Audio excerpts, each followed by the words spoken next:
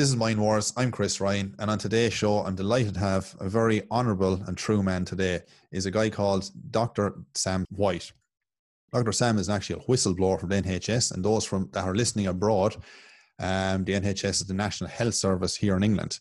I first came across Sam was approximately about maybe 2 months ago when the video went viral. The 7 or 8 minute video that, as I say, did go viral. I believe it's over 1 million views and counting at this stage. I won't actually get into what is involved in the video. I don't want to spoil it for you, because that's why I have Sam here today, because he's actually going to go through it himself as to what it was. And I think that's no better place to start off the conversation is, before we get into Sam's background, etc., and other stuff we want to get to as well. I think, Sam, this is the best position right now, is we can just get straight into what this video is about, where it went viral, how it went viral, and how your life completely went 360 literally overnight. So without any further ado, Sam, welcome to the show. Thank you. It's really nice to join you, Chris. It was somewhat unintentional, to say the least. But imagine if you working somewhere for, a year, over a year, not being able to speak out, not feeling as if you've been listened to, and as if truth and science doesn't matter anymore. And I didn't really use social media at all, I'll be honest. I think I had a total of 11 followers on Twitter. It was ridiculous. But I never did. I don't think I'd even done a tweet even myself, just sort of retweeted people that I liked. And I was basically following it for information for me, crypto, all that sort of stuff, and then also people that were speaking out as well. And one day, it was early June, a chap had said, "What are all the doctors doing about this?" And it just got me, and I just thought, I've got to tell my story. And it started off with me talking about how I'd resigned as a partner from a NHS GP surgery at the beginning of the year. As you know, we were one of the first countries to roll out the vaccine schedule, and that was initially the Pfizer one. And all along, quite soon after the announcement of a pandemic, I was asking questions. So if we go back to when lockdown was first announced here in the UK, we as a group of GP surgeries have put together like a red hub place where patients with potential COVID could go and be assessed. And I did 2 shifts there.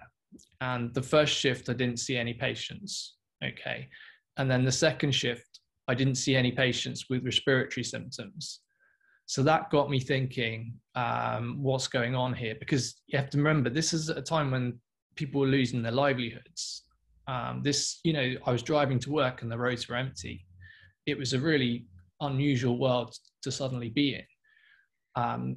And I began to question the narrative, which seemingly could not be questioned. And so that video essentially came out of frustration and seeing a great amount of harm and wrong being done to people in this country and all around the world. So in December, I kept thinking that the government would say, "Oh, we're not ready with these vaccines yet." But the narrative had been building all those months before with the vaccine is your only way out of this. If you're really lucky, you can get one of our great, fantastic, developed in record time vaccines, which doesn't work in any way like other vaccines. Okay, so someone could say, "Oh, he's an anti-vaxxer," or whatever, fine. But tell me how this is in any way like another vaccine. It's not. Okay, and I'd already looked at the trials in 2004, the animal studies with SARS-CoV-1. I saw what happens with the antibody-dependent enhancement phenomenon, where basically they were testing these vaccines on animals, and the animals died, essentially. They all got, multiple organ failure and died. So I'm thinking, why the hell are we doing this when there's doctors around the world saying, "Oh, I'm using this to treat my patients in the community"? So if you're a community doctor, a family doctor, one of your priorities should be to keep people out of hospital and look after them where they want to be, at home. Okay. Now, all that time that the vaccine narrative was going, that's the only way out of this, and it still is. No doctor in this country can prescribe safe, effective, proven therapeutics. And we've got the evidence. We've had it for a long time. Okay. But after I spoke about this in my video, obviously, and I spoke about directing people essentially to the VAERS data, the European medicines data, and the yellow card reporting system in the UK. And I said, look at all the people that have died, that we know have died or have been injured, okay, and know that that is just a fraction of what the bigger picture is. And of course, we had some evidence from the VAERS about a week ago that actually the true numbers are a lot higher. And Rainer Fulmich alluded to a very high number last week, which really worried me in the US. And obviously, I talked about the PCR, you know, this Dresden PCR where, you know, they can make it positive if they want. The idea that people were losing their jobs, their businesses, their livelihoods, and children weren't allowed to go to school on the basis of positive PCR when they didn't have any symptoms. Okay, so if you don't have symptoms, you don't have an acute respiratory infection. Okay, that's just basic medicine. All right, and yet no one could question that. And as a doctor, questioning all these things, I've now been labeled as essentially crazy. Okay, and I think this is actually one of the worst countries at the moment for censorship, because as I'm talking to doctors from around the world who are using ivermectin, who are using hydroxychloroquine, who are using budesonide, all the drugs I mentioned in my video, they cannot believe that doctors can't go near these medications here. Okay, so, and at the very end of the video, of course, I talk about common law and how these, you know, statutory laws which were put in place as an emergency at the announcement of the pandemic didn't apply to living men and women. Okay, and that's on my rap sheet for my appearance before. So following this video, I got suspended by NHS England. Okay, so I'd resigned already, but I'd gone back to do some what's called locum work. So you go and work at different practices. I was going to do that 3 days a week whilst I built up an independent clinic, essentially. And when you're a locum, a sessional doctor, you don't have any involvement with vaccines or responsibility like that. You just go and see patients. So I was quite happy with that. But I basically got a phone call one day asking me about my viral video from someone within, you know, high up in the NHS. And I thought it was a journalist, actually. The way that she was phrasing the question seemed like she was trying to trap me. And then a couple of days later, I got an email to say I've been suspended immediately for the safety of patients. Okay, and my thing all along has been speaking up about the safety of patients, but I'm now considered a threat to patients. Okay, so that's where we're at in this country. And as you know, I've got a hearing with the General Medical Council to decide the fate of my license to practice. It's an initial hearing on the 17th of August. I think we're going to try and get as many members of the public to join in as well and hear the procedures, really, see what goes on. You know, this is an organization I don't think necessarily goes after bad doctors and has allowed bad doctors to perpetrate crimes for, you know, a long time. But I'm in trouble, and I think the reason is to make an example out of me, so no one else dare come forward. Of course, how dare anybody question the narrative of the big pharma cartel in the background? And just to go back on what you said, you said you had resigned. Had you resigned before you done the video that went viral? Yeah, so I'd resigned end of February. Right. And you're meant to work sort of 6 months notice, actually. But I took some time off for stress because I couldn't face seeing anymore what was going on. And it became difficult for me to work in an environment where my views seemed so diametrically opposed to everyone else's. The doctors are very accepting because doctors are, you know, like a bit like scientists, but clinicians. They were just like, well, yeah, he's got that. But it just became a bit difficult for me, really. And then I'm just thinking, I can't do anything. I can't help anyone. The doors are closed to the surgery. They had been for best part of a year. Everything was done by telephone unless you needed to bring someone down. So we're building up this kind of tsunami of people who are going to get delayed diagnosis, delayed treatment, and delayed access to the NHS in every way, which they've all paid for. And yet for me to say that, I must be crazy. So make of that what you will. How did, I say, you felt kind of isolated and alone, and Yeah. I know of other, shall we say, doctors and whistleblowers that some of them actually wanted to come on the podcast, and when the push came to the shove, they didn't have the courage that you have to actually come forward. Last minute they bottled it, shall we say, and didn't come forward at all. But what they did say to me off camera was they said that, Chris, you wouldn't believe the amount of people, be it, admin people, be it nurses, doctors, etc., that are on your side of things, Sam, but they don't have that courage or bottle to go any further. And they feel isolated, like in different hospitals around the country, they feel isolated and controlled to a certain narrative, especially last year as well, more and coming into this year. But now, of course, they're starting to change, in America and different places as well. There was ICU nurses I was talking to, that. And they said that, last year we were heroes and we're going to keep our jobs and everything was fantastic. Now that has turned a 360, like, of course, everything is an inversion with these people, of course. Yeah. So now that has completely changed. And now it's a case of like, well, we're going to lose our job anyway if we don't get this bloody, this inoculation of debt that they want to enforce into us. Yeah. My question is basically, I know you're saying you feel isolated. Was there many more inside, besides from the one probably thinking, oh, he's a tinfoil hat wearing, etc., etc.? Yeah. What did you have much support inside? But the support was limited to like, look, Sam, can we not just talk? Can we just talk about this ourselves? Can we, I don't want to hear anybody else talking about it because they might think we're crazy. Was there much of that kind of going on behind the scenes that obviously wouldn't have made it out into the media itself? How kind of big of a groundswell, if there was any groundswell at all in the background itself? Yeah, I mean, the practice I worked at was a really nice sort of semi-rural practice, very small. So there's only 4 other doctors. And I always got on, really well with them. And I think they were just respectful of my different opinion. But I think in the UK, a lot of medical people were first in line actually to get the jab. And then I think if you've got it, you want to believe in something, don't you?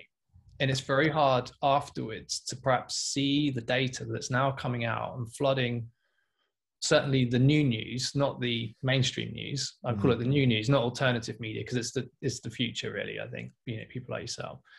But it felt very, very lonely here in the UK. And then the video went viral and suddenly people are reaching out to me from all over the world. And it looks very much to me, and you can see this dichotomy again in various states in the US, say Texas or Florida, where they've dropped all the COVID nonsense and regulations. They've been able to form America's frontline doctors, which means that patients in America can get access to ivermectin or budesonide or hydroxychloroquine, via sort of telemedicine. So it doesn't matter where they are necessarily. Albeit Simone Gold initially went through hell. She was arrested for speaking out. And I think she might have lost her job at the hospital for giving someone hydroxychloroquine. It was something crazy. You want to make an example, of course, of her as well. Yeah. And she's a true warrior. Obviously, in the UK, things are different with prescribing. Ivermectin is what's called a special order drug. So even say I still was able to use my license to practice, I can't at the moment, so I can't prescribe any medications or anything. But say I was to do you a private prescription for a week of ivermectin, it'd probably be 100, 200 pounds or something ridiculous. I don't know, because you can't see the price when it's called a special, because it's not commonly used. But my point all along is if you can spend billions on an experiment, which is what has happened, the mass human experiment on humanity, essentially, you can put and make and manufacture cheap, safe therapeutics like that. And that's not what's happened. Yeah. Okay. Yeah. And there's some really nefarious agendas behind this. And, again, I talked about masks as well in my video, because we've got data now showing that they don't work. They're not the proper ones in a clinical setting that have been provided. And in children, we're seeing dangerously high levels of carbon dioxide retention, very early on with them wearing masks. And yet this was a mandate. Everyone felt like they had to do it, and you just see the destruction of society that's happened. Families are divided about the whole vaccine issue as well. And this has all been done as sort of to polarize society. And you've got to remember, this comes immediately after the great Brexit debacle here in the UK, so I think things are bad here in the UK. I do. And they obviously made these mandates for care workers quite recently as well. And I'm hearing from them, and they're very afraid. And that's quite a vulnerable group to pick on, isn't it? They're low paid, overworked, and emotionally it's a very challenging job. I often had carers in my consulting room in tears, because you might be looking after someone for months or years, and then they go and die on you. So they've become like, you have that attachment to them. Yeah, they've become like a friend to that person.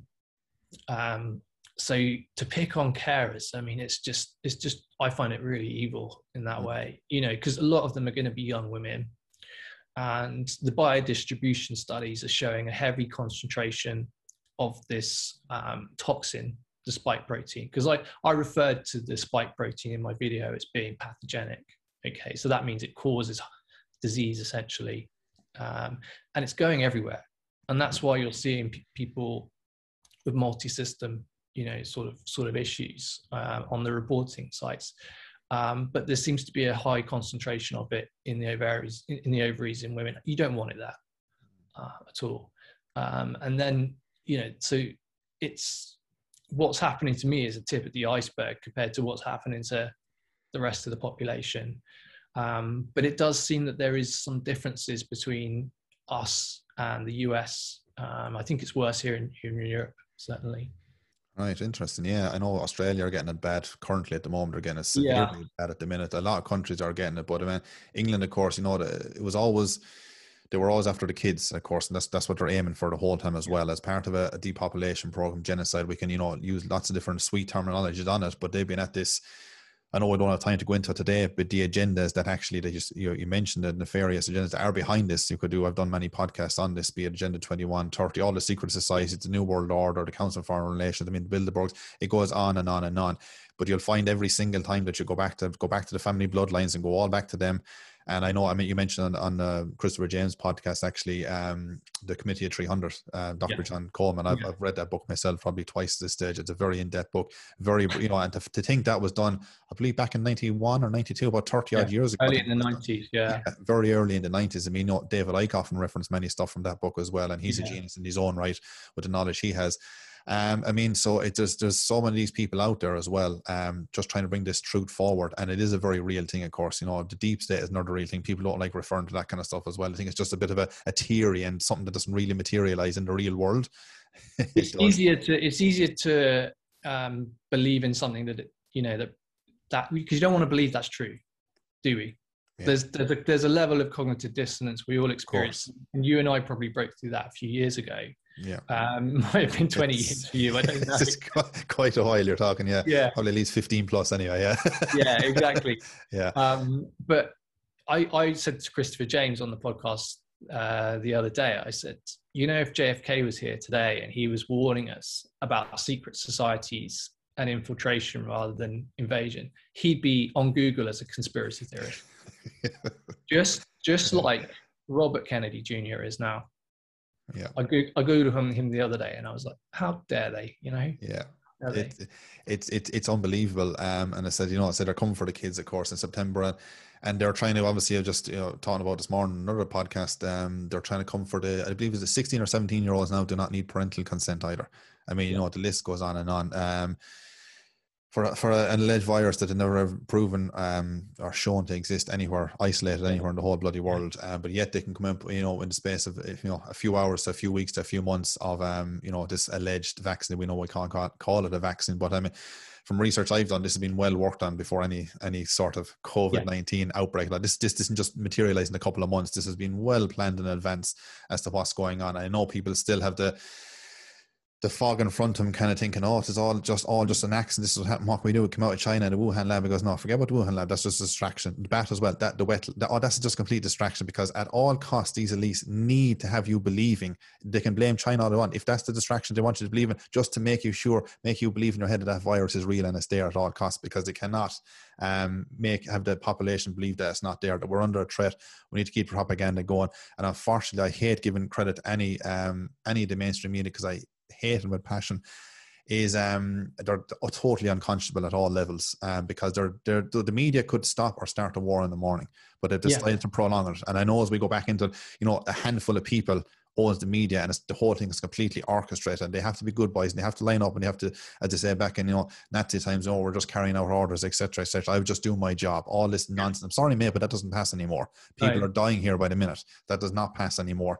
So you can't just say, oh well, Boris put this Statue Act in place and I have to abide by. What can I do? It's like, you don't have to. You do get a choice in this world. And if we go down to common law stuff, which I know you've been going a lot into lately as well with Christopher James, that really open people's eyes as to what is actually going on, the way people are incorporated and not knowing. So people are classed as citizens, and all this, we have citizens' rights, or I'm a sovereign citizen. Well, you can't be a sovereign citizen. You're either one or the other. It's an oxymoron. Like, you can't be sovereign and a citizen at the same time. And people probably maybe listening to that for the first time now, kind of go, what do you mean? Like, of course I got my citizenship. Yeah, ship, of course he did. Yeah, it's all got to do with Admiralty law to see. It's incredible. But I know that's Sesqui KV Trust was set up in a very interesting year in England, wasn't it, as well? Yeah. I think that has. Yeah, the final one that they kind of came to really was that, there was many of them, like you go back to Pope Boniface back in 1302, which wasn't, it was a trust itself. Evil. That's an unbelievable, probably one of the most evil men, And being an inversion, when we spell evil backwards, is live. So it's everything is an inversion that these people do. We go on to the 1666, the Great Fire of London, which is the other Sesqui QV Trust as well, which is a very powerful one. But I know that's another story with all that kind of stuff as well. But, and it's very fascinating. But but getting back onto your own stuff as well for a minute, what I wanted to ask you was your background. From what I know, you're at it about 17 years. Were you kind of, I don't like using the word awake sometimes, but before the pandemic nonsense, shall we say, kicked in, did you feel that, obviously you love your job, you have passion for it, I can see that, I know that, but did you feel everything was kind of hunky-dory, that everything's kind of pretty bang on okay, or did you feel there's not something quite right here, but I can't put my finger on it? Then the pandemic nonsense kicked in, and then the more time passed, I kind of go, oh, okay, now things is becoming more clear to me, that the bigger picture is starting to come into place. Well, it's funny you say that, because it's the last decade or perhaps more, it's been very difficult to recruit people and retain primary care doctors, especially in this country. A lot of them took early retirement because of various measures. So the last few years, I've kind of dedicated myself to functional medicine, and I have set up an independent clinic in functional medicine as well. Because what I was finding, as someone who practicing 40 patients a day, 3 hours of paperwork on top of that, was it had become very dogmatic and tick box. So you might come in with a particular problem, but it pops up on the screen that I've got a different agenda for you, if you see what I mean. And tick boxes to get paid. Incentives. Okay. Yeah. That's gradually got better over the years in terms of the way they make those payments, but that was pretty bad for a while. And I think that can leave the doctor feeling quite unfulfilled, but also the patient. So you might come in with a need, a requirement, and you might not get it because there's a different agenda going on. And it might be to get you on a medicine, which, perhaps if you came in with high blood pressure, say, and I just said, well, this is the medication for you because you're this age and your blood pressure is high. Obviously, we do it a few times to check, but we need these bloods, we're going to get a heart tracing, I'm ticking all these boxes, but we need to put you on this medication, and then we need to monitor you again in 2 weeks. But I'm not really asking you, hey, what's going on in your life? You stressed out, you just lost your home, you just got divorced, maybe we could look at the bigger picture. Why don't we start with, I'm not you personally, but perhaps we could address your dietary and nutritional practice. So I kind of transitioned into that, and then recently did training with the Institute of Functional Medicine, which is in the US. And when I resigned in February, I'd written 2 or 3 pages about my concerns about COVID-19, essentially, and what was going on and the many harms. The very last paragraph was that I was going to start an independent clinic, And in terms of what happened to me in terms of being suspended by the National Health Service, I told them all of my concerns in my appraisal, which is something you do every year. And then every 5 years, you're revalidated. The person that suspended me actually revalidated me. And I'd even included in there Cardinal Vigano's letter. Do you remember that? I remember that letter. Yeah, I do. Yeah. But that was quite viral actually at one stage as well, quite some time back, last year, I believe it was. Yeah. And I'd said, I've looked at, what he's saying in great depth. And I do think there is an agenda here. It's no coincidence that countries are moving all together in tandem. In lockstep, yeah. In lockstep, yeah, exactly. And, we've got this situation, which as a doctor, I just found intolerable, where you can't use medicines, that would help. The other doctors around the world are stopping people going into hospital, okay? Because what you've got at the moment here, and it's still the same as I understand, is call us back if you get really short breath. Okay, wait till you go blue. Is that any way to look after people when you've got a mountain of evidence to suggest these drugs, if either taken as preventative, which you would probably want in the vulnerable, like the elderly, and maybe your frontline staff as well, you probably want them to take it. But, if you start these medications early in the disease process, you stop it, you put an end to it. Ivermectin works by essentially blocking the actions of the spike protein, where it binds onto the ACE2 receptors. That's how it works. And it also has an anticoagulant sort of effect. So it thins the blood, because you're seeing people when they get the later stages of the disease and their oxygen levels go down, that's when they're getting the blood clots, from the pathogenicity of the spike protein. So it was just an intolerable situation, really, Chris. If you think about what your job is to do as a doctor, you're not allowed to do that. Okay. And then all of the strain, the irony of it is stay away, keep the NHS safe, protect, is if you were treating people in the community, you would take the strain off the hospital-based system, wouldn't you? Because you're stopping people going in the first place, essentially. And that's what's happening in countries that are free. I did a podcast with a great doctor in Sao Paulo, and she said, well, I treated 100 patients in my clinic, not one of them's gone to hospital, and not one of them's died. And then we'll say what we're doing here. Well, call us back if you get really short breath. There's a big difference.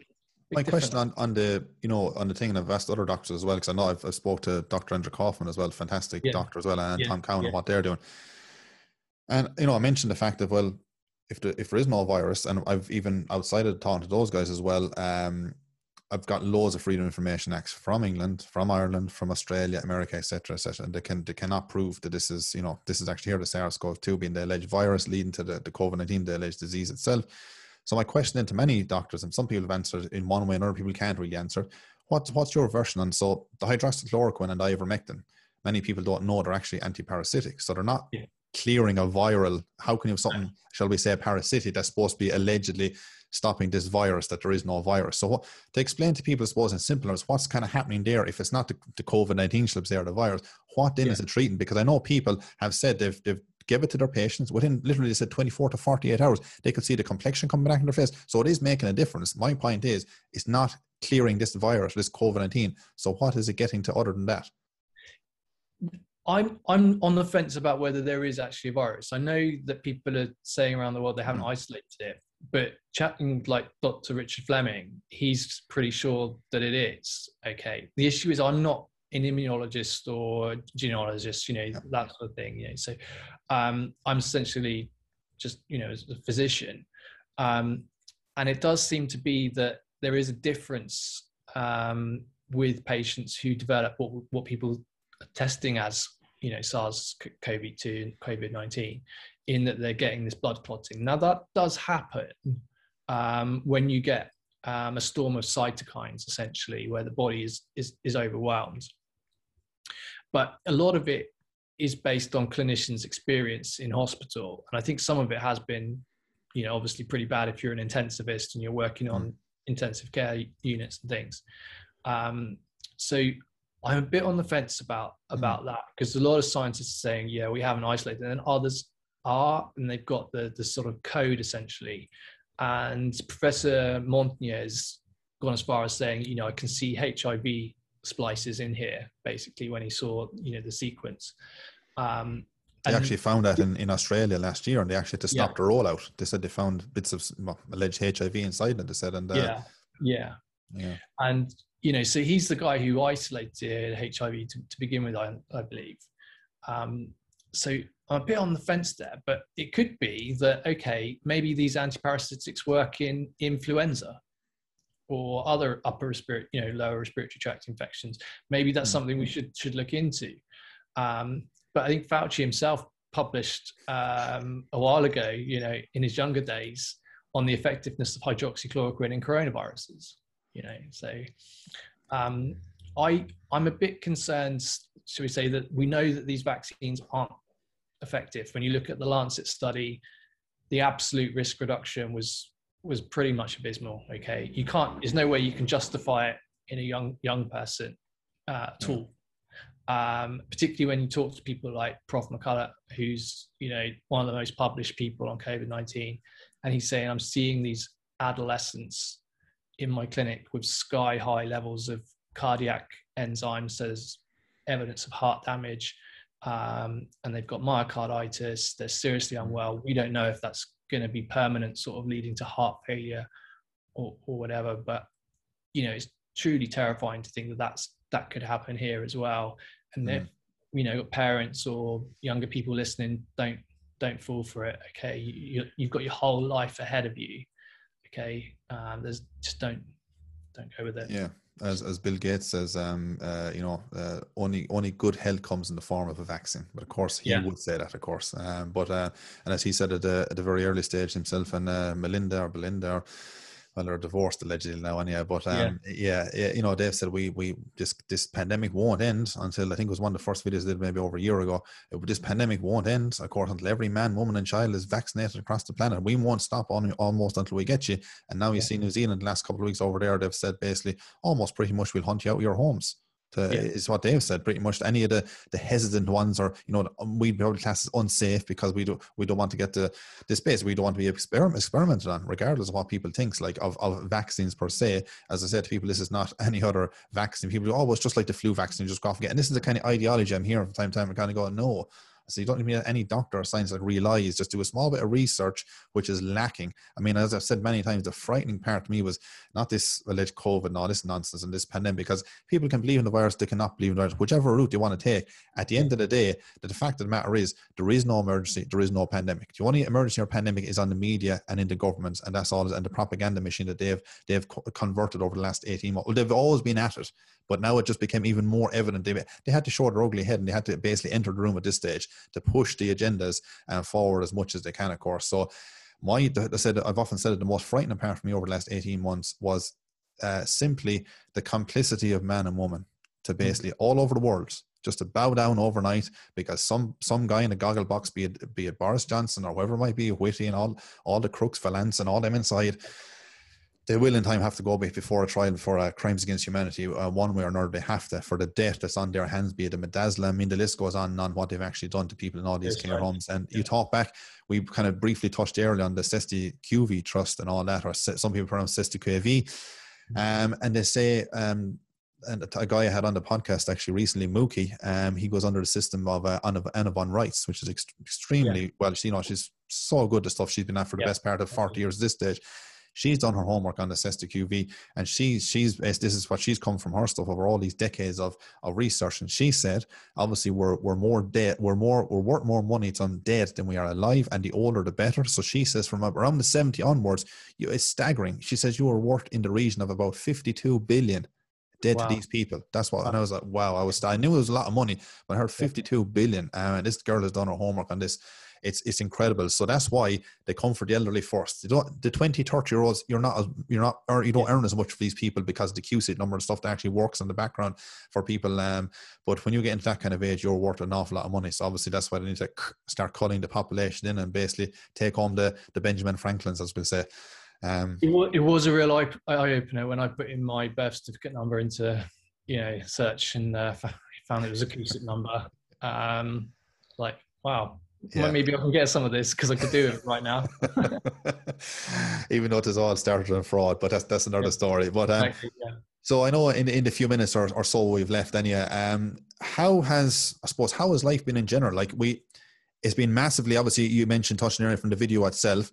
Mm. I'm talking about how has life been in general from, I'm sure you've met the opposite side of the coin where you've a lot of people kind of gunning for you, shall we say, from all angles, be it, I don't know, maybe phone calls, random emails, etc., etc. You're an awful bad person, etc., etc.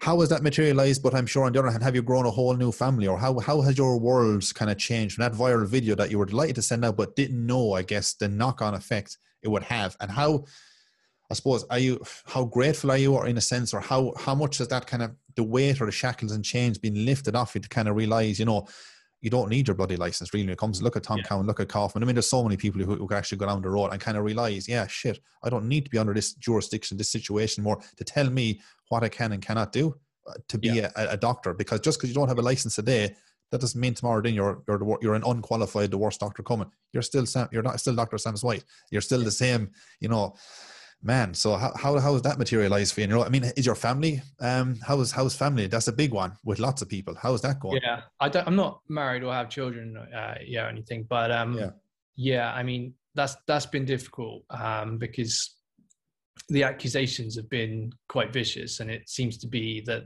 they make a determination of your health based on things you might say, which is quite unpleasant because I don't know these people. Yeah, they're not my doctor. No. You know, but yeah, they've made that determination that I must be, you know, ready for a straitjacket essentially. At the same time, yeah, it is like having a new family, albeit they might be miles and miles away from various other parts of the world. There are a few people in the UK, but I think, as I said, the UK people are more fearful of coming forward than in other parts of the world.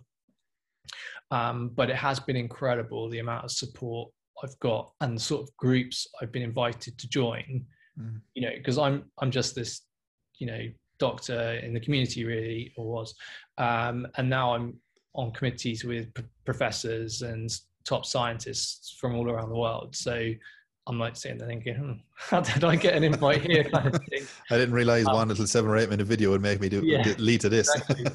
Exactly. But there is a few other sort of primary care physicians from around the world who've had a very, very similar experience to me. Dr. Charles Hoff in Canada, the same from the States sort of system.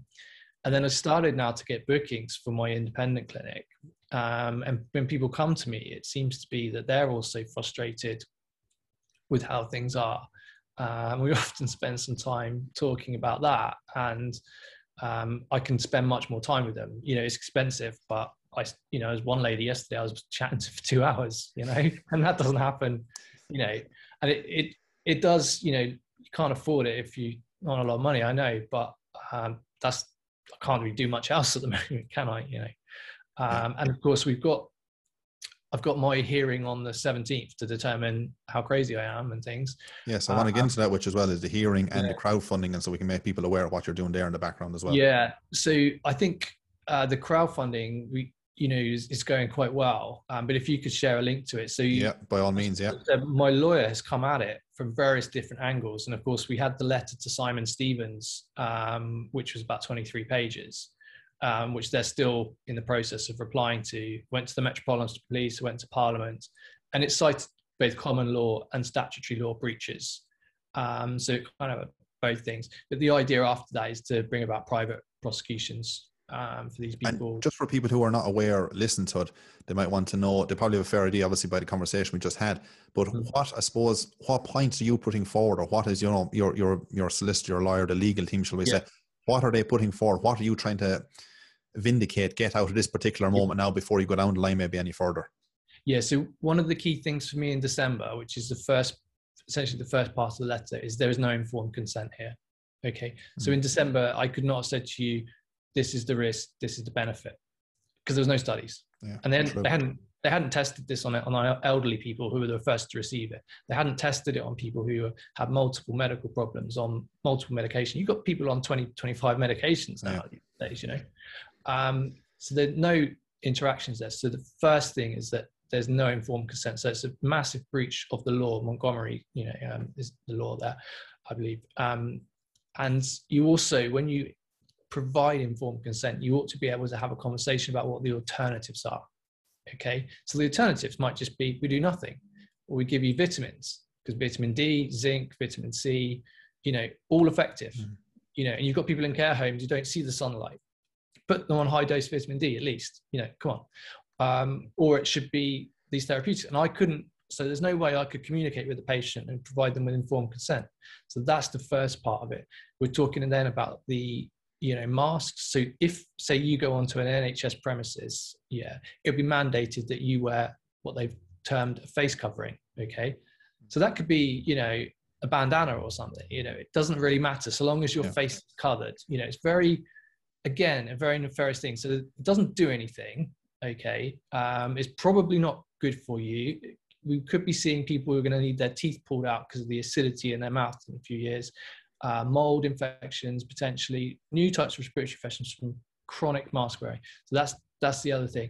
And then we get on to the issue of the harms and wrongs that have been caused already by the vaccines.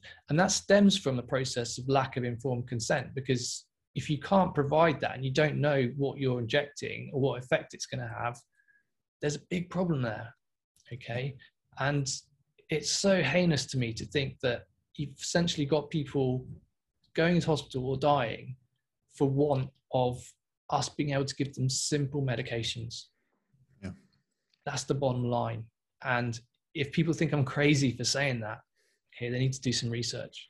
Okay. Exactly. And the key is research is key, because I say over the last 18 months, the complicity and of people just simply not doing any research. I mean, I try and even I've been at it a long time, but I try to compartmentalize it for certain people. Within 30 seconds, I'll know if that man or woman is, what level are they at today?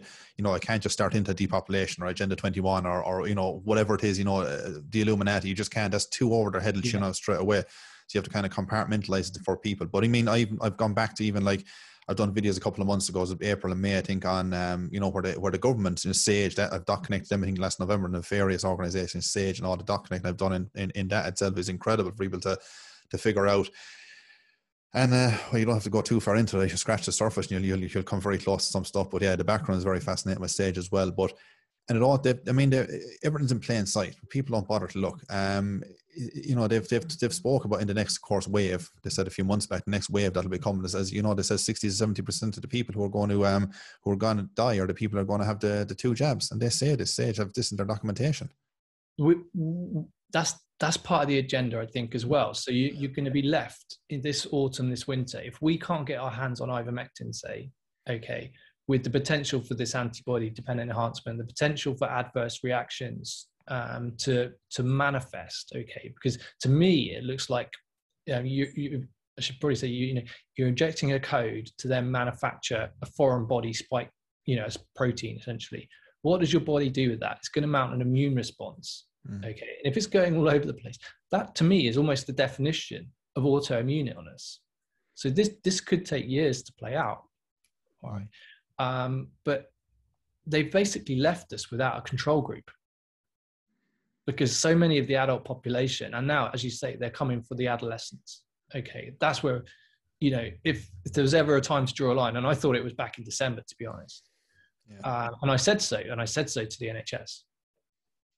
But the problem was, Chris, that my video was never meant to be seen by 1 million people. Of course. It obviously resonated with quite a lot of people in some way. And I've received an overwhelming amount of love and support. There's a few bots and trolls, but mostly it's been, this is actually quite refreshing to hear. Yeah. In the UK. There's doctors in the US who've banded together, but here in the UK, I do think we're struggling with that. You're kind of limited to that isolation. You don't feel there's many more on your side. I mean, can you foresee? I said I spoke to people in the States as well, and they said there are more doctors coming out. The fact, X doctor took the stance. Now I feel I can take the lead as well. Yeah. It doesn't seem the same, does it, in the UK from your understanding? Or do you feel there's going to be more Dr. Sam Whites coming in the next couple of months, or, to brave it? Because a lot of them comes back at the end of the day. The usual excuse is, I don't mean it's a legit excuse for some people, of course. They put it down to, of course, the license, the mortgage, the car, the family, the kids, the education or the indoctrination that the kids has been given in school. I say they might say you're in a better position because you've no family, you've no kids, etc., etc. But I mean, I just think it's vital. You don't need the license. I mean, I did a great podcast last night. A few of us did with Alex Newman over in the States as well, and the education. Well, the criminality of the education system, he covers all that as well. It's just at all costs. I mean, he said pretty much he'd prefer to live under a bridge just so his kids were not in school. Money, Yeah. all the materialistic things does not mean jack shit, shall we say. But do you see or foresee more people coming out, be it nurses, be it doctor, whatever the case, admin teams? Do you foresee it coming out, or do you feel that they just have in that bottle to take that stance because of, be it money in the background or mortgages or whatever the case is? I do think the GMC have an agenda in NHS to make an example out of me. Yeah. Okay, but it might get to the tipping point, and I think we are nearing there, where people are waking up to the data. And yes, I've got to the point where I can say I'm not attached to my license. Okay, this is bigger than that. Okay, this is far bigger than that, than me, this backstreet, doctor sort of thing. If they take my license and want to call me crazy or lock me up, I've got my lawyer on speed dial basically. But if they want to do that, then fine, it's going to show them for what they are, isn't it? Okay. But I think they brought the agenda forward, but they're making a lot of mistakes. And certainly that was reassuring to hear from Dr. Rainer Fulmich last week. We did the Awareness Foundation sort of roundtable, which was really well received all around the world. And the Doctors for COVID Ethics, we did a big symposium. It was 2 days there as well. It did frighten me a little bit when I'm hearing from a doctor in Switzerland about how he was detained for 6 days, but I haven't got family as such. So if they want to come for me, I would rather, take my license, but that's the fear they instill. This is bigger. And we've got to all transcend that fear and wake up to a reality that's going to be very difficult to accept for a lot of people. But that's the only way we come together and deal with it. And I use the case of what's ahead in the autumn, winter. It doesn't matter if you've had the vaccination or you haven't. If you're vulnerable, you're going to want access to medications you've been wrongfully denied, and which has caused great loss to you probably in terms of your family, or you've already had and suffered, COVID and things. And there's no reason for that. You could have been treated. How do you see, in the last 2 or 3 minutes or so we've left, how do you foresee this winter, your own kind of prediction on it? I mean, Dolores Cahill, a lot of people have made huge predictions that, Sage themselves have come out with the 70%. I mean, as I say, it's all there in plain sight, but and people still don't want to believe that. And if you put the gov.uk up beside them, no agendas, look, this is what they're actually telling us. They go, I don't think they meant that. It's like, what? What do you mean? It's there in plain sight. How do you see it coming in the next couple of months? Winters are always bad in the NHS anyway. We always struggle, and that's a seasonal thing. But I am worried. I'm more worried than any other years for what could happen, and that's why I think it's really pressing that people support like Bird, who are working on the ivermectin research, and Dr. Tess Laurie, so that we can make governments aware that we've got to do this, and be allowed access to your rights to treatments that you deserve, that you've essentially paid for, that's fitting for you. We've got to do that, and there needs to be an immediate cessation to the vaccine. I'm loath to call it that, Chris, because we had swine flu, was it in the 70s, and 50 deaths, and they said, well, okay, it's too much. We had thalidomide as well, which seemed to come about as a genuine error, really, from what but we've got so many deaths worldwide. This has got to stop. And we're only hearing the tip of the iceberg. As you mentioned, VARs earlier, they're only give 1 to maybe 10% max if we're being generous. If they're only giving 1% of the data, I mean, it's colossal. The MHRA said in 2018 that yellow card reporting is probably about 10%, and I think that's optimistic. Yeah, at a push, I think it is. Yeah, I think we're probably closer to the 1%. But if we're being generous on figures, 10%. I mean, still bad, still horrendous. Yeah, you're hundreds of thousands at the moment over there has done it. Is there any final message, Sam, you would like to give out, or even give out to your fellow man and woman in the industry itself that might want to come forward, or listen to this now and saying, actually, do you know what, maybe what can we do? What would be your advice, or what could you say to these kind of people now that you've kind of been on both sides of the fence, shall we say? Yeah, it doesn't matter if you've been vaccinated or not. This is a time for us all to come together and realize that the people in charge, the people that are determining our fates, do not have our best interests at heart. Okay. Their agenda is not to look after you or care for you. Okay. Their agenda is not one that we want to be a part of. So it doesn't matter which side of the vaccine fence you're on. We need to come together. In the UK, we need to make sure that as soon as possible, we stop the rollout of the vaccine, particularly if they're trying to come for our children, our adolescents.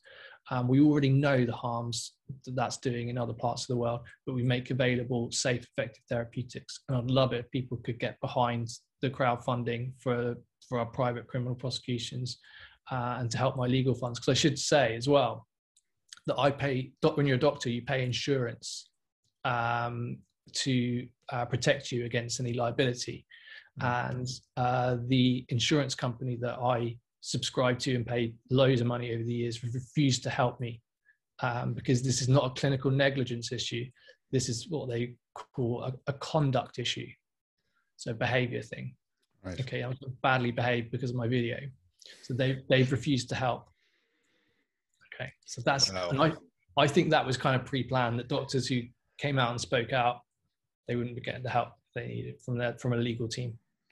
Wow. And can you get any insurance moving forward, or has the license be a big impact got to do with it? It's almost like driving a car. If you don't have a license in certain areas, we can't insure you.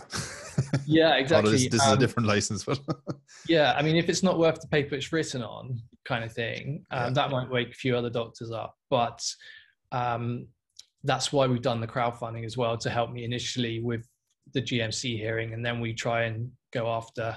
I mean, I think we've got a strong case either way, because this is just overwhelming, and the number of experts and things is incredible.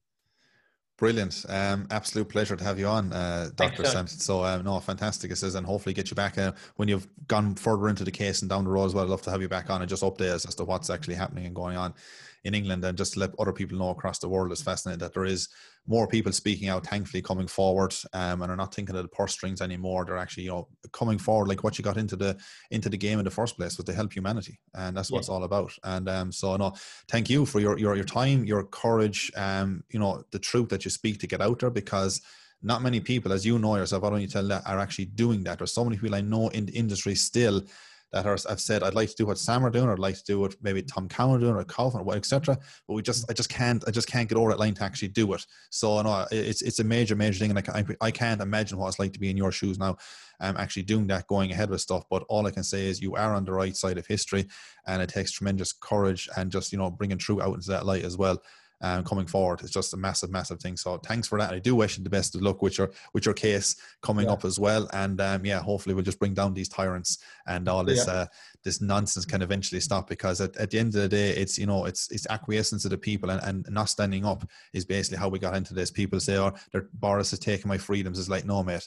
No. You allowed your freedom. Nobody takes your freedoms, only if you consent to them, it says, right? And you do not give away your freedoms to flatten the cover 2 or 3 weeks. So Boris did a month later say, I only borrowed them for a while, and then I'm going to give it back to the next. But no. The good news is for people is, the end of the positive note as well, is throughout history, all tyrannies have failed. So that is the positive news. And unfortunately, I do believe we have to go through harder times. Yes, there will be more lockdown stuff in the way, harsh ones, just like Australia and abroad. They're only happening because the people are not standing up. It's as simple as that. There's way too many of us and too few of them, but yet we let the few out control the many most of the time. And it's just like, why half the time? But look, we could probably talk for hours. We could go on and go on and go on. Thanks again, and thanks for everyone for watching and tuning and listening today.